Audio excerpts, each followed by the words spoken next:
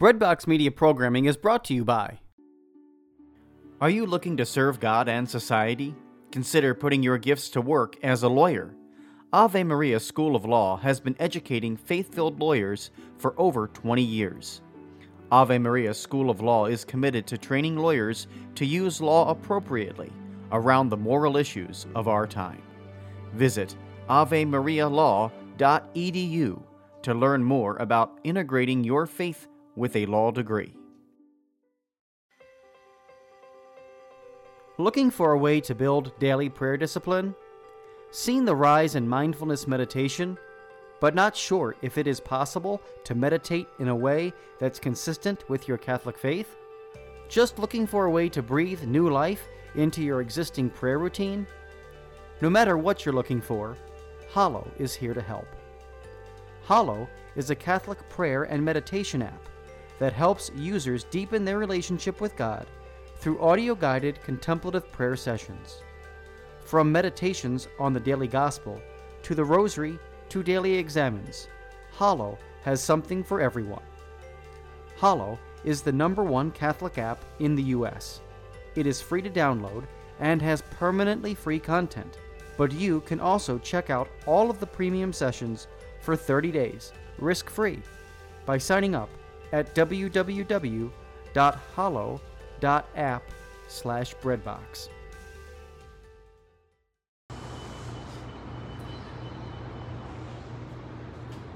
Aloha, good morning. See who's here. Hello, Art. So glad that you're here. Hi, Jack. You're so faithful. So glad that you're here.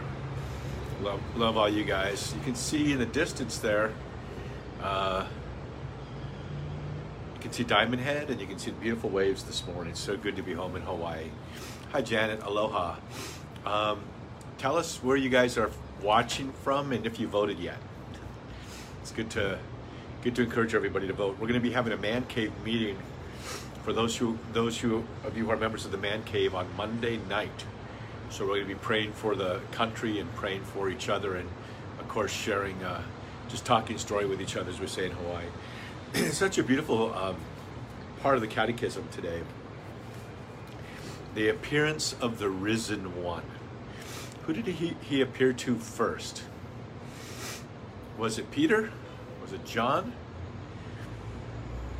Was it maybe the woman that he saved from being stoned because she was caught in adultery?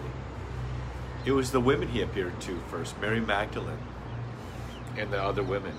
Isn't that cool? The Lord, the first that he came to in the world was Mary in her womb, and then it was the women who were brave enough to stay with him at the cross and who ventured forth to take care of his body in the tomb who saw him. Hi, Karen. Aloha. So tell us where you're watching from and if you voted yet, and please press the share button. Mary Magdalene and the holy women who came to finish anointing the body of Jesus, which had been buried in haste because the Sabbath began on the evening of Good Friday.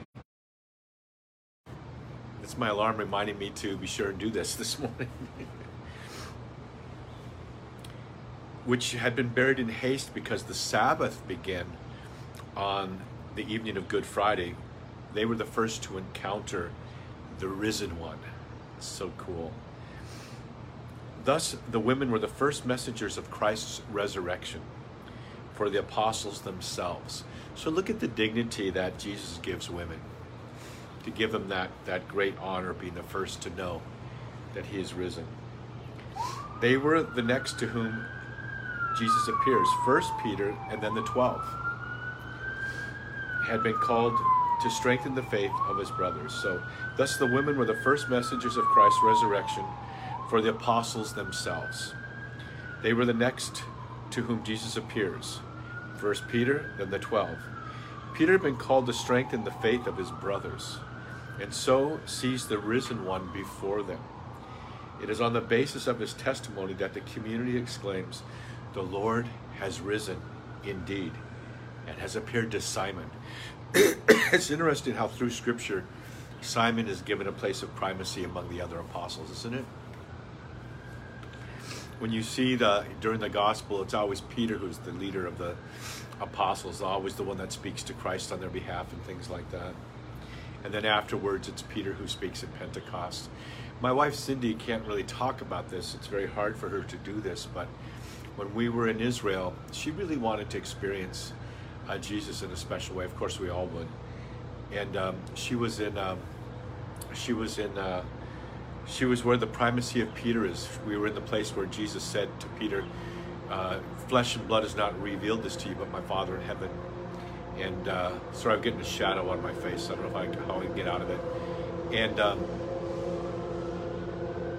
And upon this rock I'll build my church, you are Peter. And it was there that Cindy had a tremendous infilling of the Holy Spirit. It's so beautiful. She can't really talk about it without crying, so she doesn't get to talk about it much, but a very beautiful experience there at the primacy of Peter. And it's so beautiful because she had just become a Catholic convert just days before, so it's really beautiful.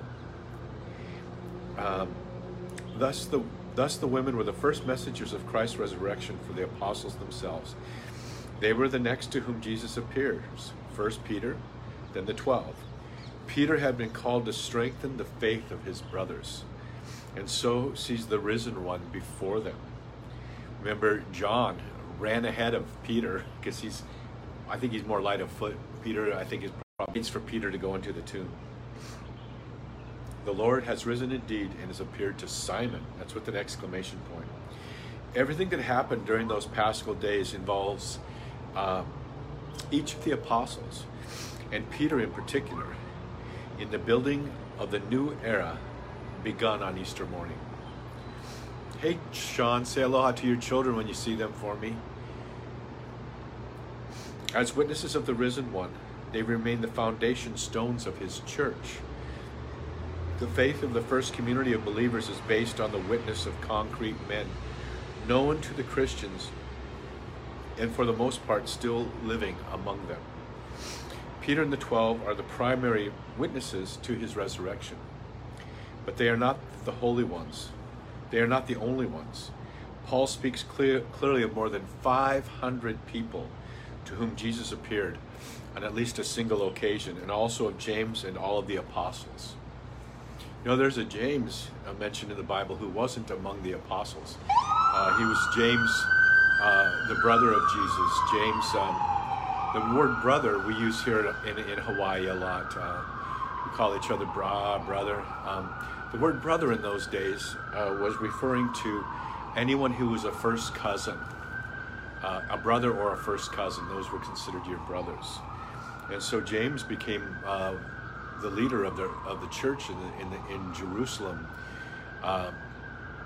where the other James went out and evangelized. And of course, all the apostles pretty much were out evangelizing. But it was this other James that became the head of the church in Jerusalem. Interesting, isn't it? Given all these testimonies, Christ's resurrection cannot be interpreted as something outside the physical order, and it is impossible not to acknowledge it as a historical fact. It is clear from the facts that the disciples' faith was drastically put to the test by their Master's passion and death on the cross, which he has foretold. The shock provoked by the passion was so great that at least some of the disciples did not at once believe in the news of the resurrection. Far from showing us a community seized by mystical exaltation, the Gospels present us with disciples that are demoralized and looking sad and frightened. And so some people say, well, these disciples, they came and robbed the grave of Jesus and then said he was resurrected. But that would be so the opposite. These were the disciples that were afraid and didn't even go to the cross. All of it, Peter denied him. The rest of them hid out, except for John was there with Mary. They were so scared that they wouldn't even go to where Jesus was crucified. It would be totally, dramatically, extremely illogical that then these same men would say, "Hey, let's take his body out and let's tell everybody he was raised from the dead, and start a new religion, and be so adamant about it that they were willing to be martyrs." It's not logical. But some people want to say that that's what they did. the Gospels present us with disciples that were looking sad and demoralized and frightened, for they had not believed the holy women returning from the tomb and regarded their words as an idle tale. That's in Luke and in Mark. When Jesus reveals himself to the 11, remember one of them's missing because he hung himself on Easter evening, he upbraided them for their unbelief and hardness of heart because they had not believed those who saw him after he had risen. And so women, you hear this testimony. The women saw Jesus. They went to the men and said, I saw Jesus. And the women were saying, it's just an idle tale. And they upbraided them. They rebuked them. But Jesus came and upbraided the men. Women, don't lose heart if the men in your life have not found Christ yet. It's interesting how it's to the women that Jesus appeared first and how the men originally rejected their witness and their testimony. Continue to be a witness and a testimony to your sons, to your husbands, to your brothers, to the other men in your life. We need that spark from the women sometime to ignite us. I know it was my mom that encouraged me to go to my first charismatic prayer meeting where I had a tremendous conversion experience. So women, do not lose heart. Continue to be a witness, even if the men think of you as sharing some sort of idle tale about Jesus. You are a great spark and kindling for the Lord. You catch on fire easier than men. But once your son, your brother, your husband, once they catch on fire, it's like when you start a fire, you start with kindling. And then the big oak doesn't start until the kindling really kind of gets hot, and then the oak will burn. But when it burns, the oak will burn long and it'll burn hot. And so that's the dynamic. Women, don't lose hope because you're like kindling for the men. But once the men catch on fire, they'll be strong and they'll be bold. And so I just think today in the Catechism, it's a very special acknowledgement of the significant role that women have, because they spark easy. They're so responsive to the love of Jesus. Let you guys enjoy the sunrise a little bit here, and don't forget, press the share button. I'll be right back.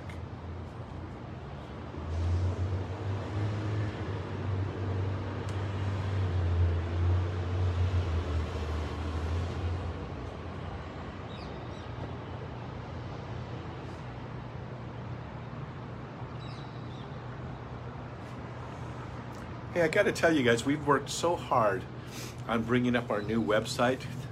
The deepadventure.com website has been renewed, and so go there. There's so many cool things, and for the women especially, there's something we have now called the Mug Club.